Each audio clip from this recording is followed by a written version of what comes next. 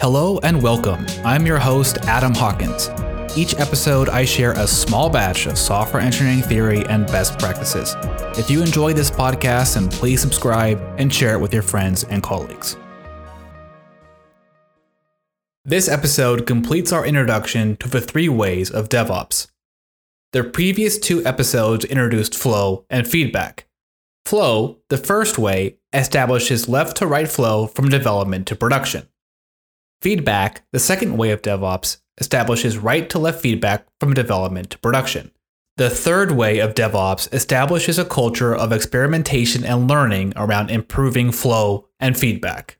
Let's frame this discussion using the 4 metrics from Accelerate: lead time, deployment frequency, MTTR, and change failure rate. Lead time and deployment frequency both measure flow. MTTR measures feedback. Change failure rate measures experimentation and learning.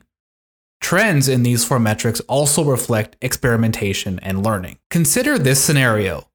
There's a severe 6-hour production outage. As a result, the business has lost money and received angry emails from customers. This long outage window impacts the team's MTTR. This bug, which went undetected by the deployment pipeline, caused an outage which increased the change failure rate.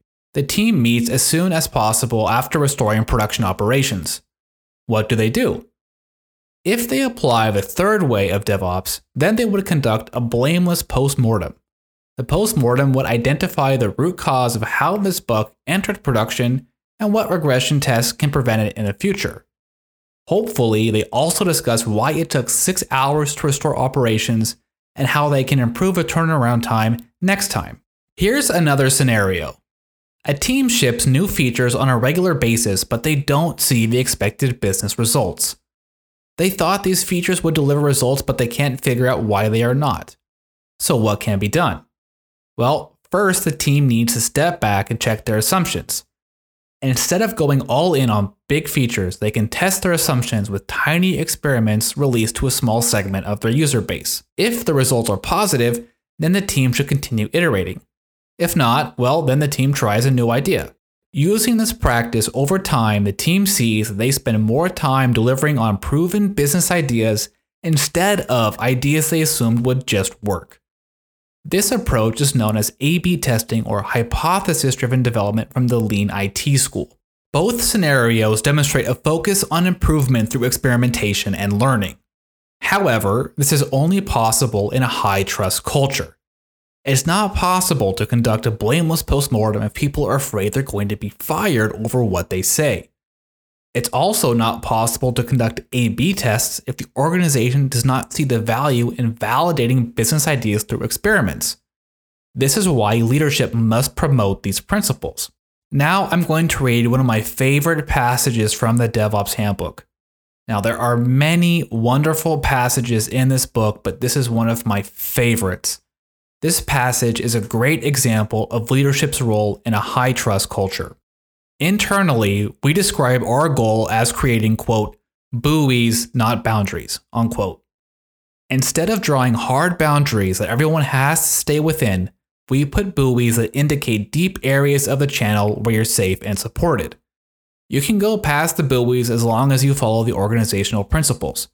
After all, how are we ever going to see the next innovation that helps us win if we're not exploring and testing the edges? I just love that quote. There's so much good stuff there. It describes a high-trust culture guided by safety and aligned through principles.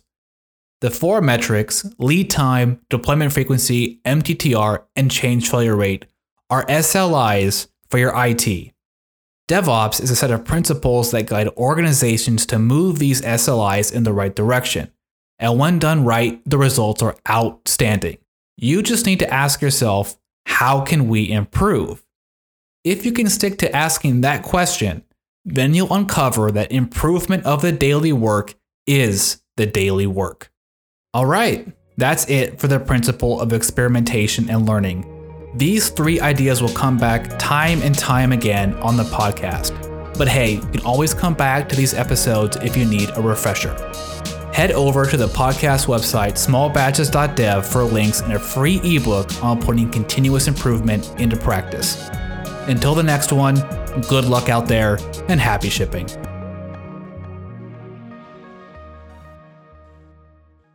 Want to learn more about DevOps but don't have time for books? Then sign up for my free email course at freedevopscourse.com. The course details the 3 ways in depth, along with continuous delivery, trunk-based development, and much more over the course of 9 days. Sign up now at freedevopscourse.com.